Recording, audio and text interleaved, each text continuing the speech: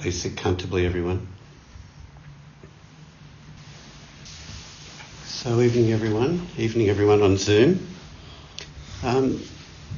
This talk tonight is around just expanding on the meaning of the word prosocial.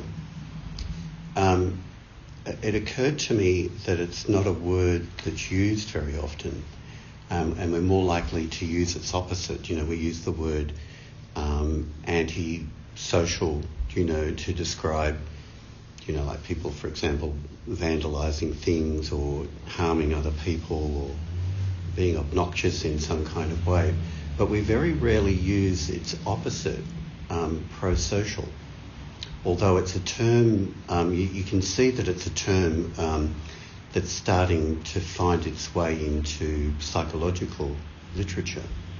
But it's like we often think of antisocial and then, well, if you neutralise antisocial behaviour, you kind of come back to neutral, like it's the elimination of something.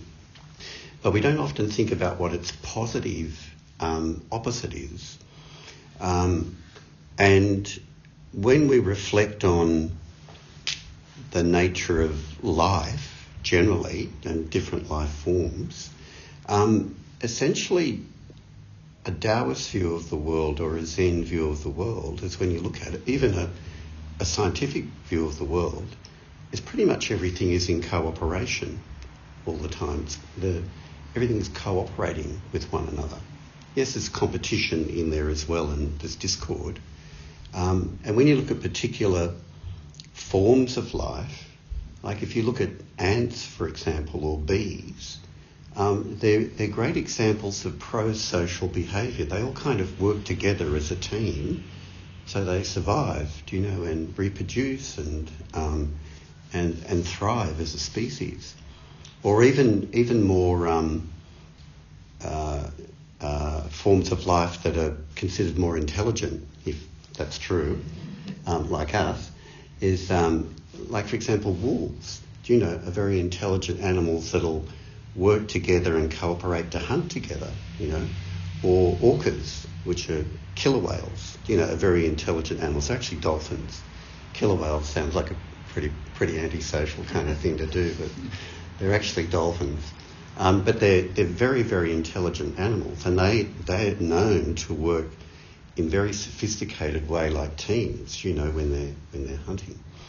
And it's also the ability to cooperate is one of the defining aspects of human beings.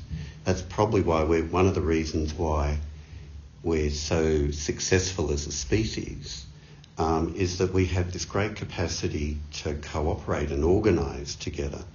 In hunter-gatherer societies, again, sophisticated ways of working as a group, to hunt. But in all of our businesses, organisations, schools, nations, governments and so on, sure, there's a whole lot of problems there, but it's basically the capacity that human beings have to cooperate with one another to meet common goals.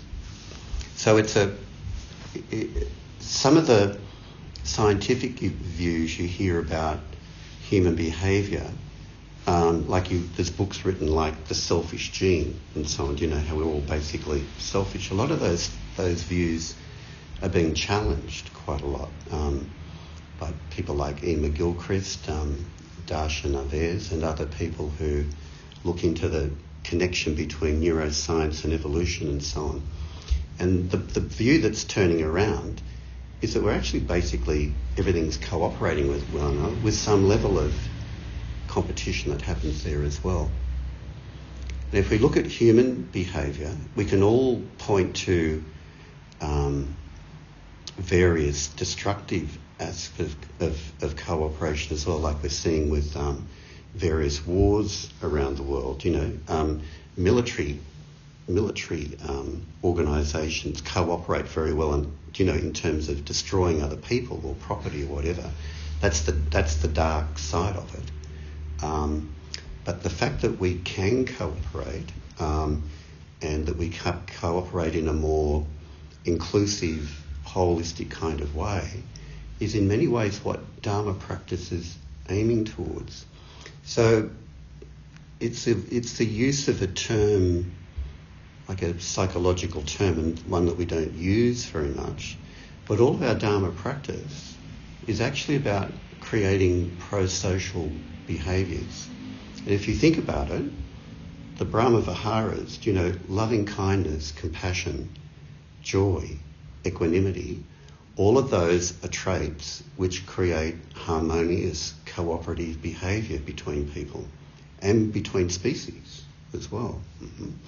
So the nature of practice is about harmonising and cooperating with others. And their opposites, I guess, is...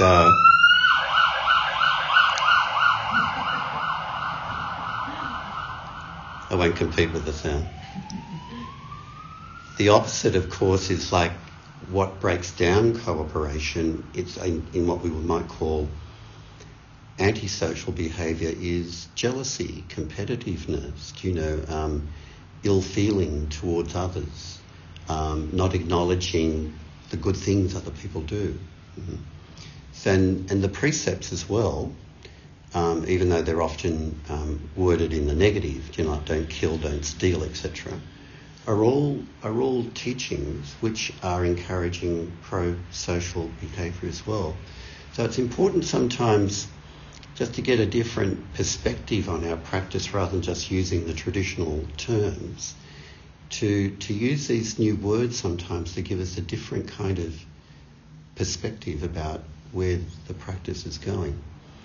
And of course, pro-social doesn't necessarily mean being conventional or being part of mainstream culture. Some people, particularly people who practice Zen, may be unconventional, even eccentric, not interested in mainstream culture. There's a lot of aspects of mainstream culture I'm not interested in.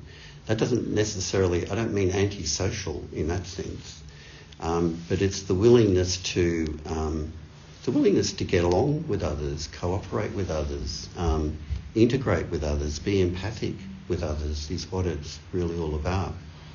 And so I just thought I'd bring that angle in on it tonight to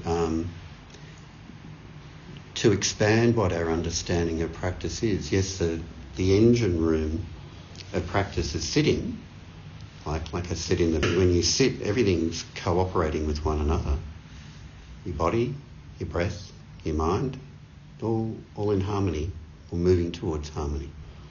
And then there is always the outward expression of that in our life. One of the well-known statements that comes from the Diamond Sutra is dwelling nowhere, let the mind come forth.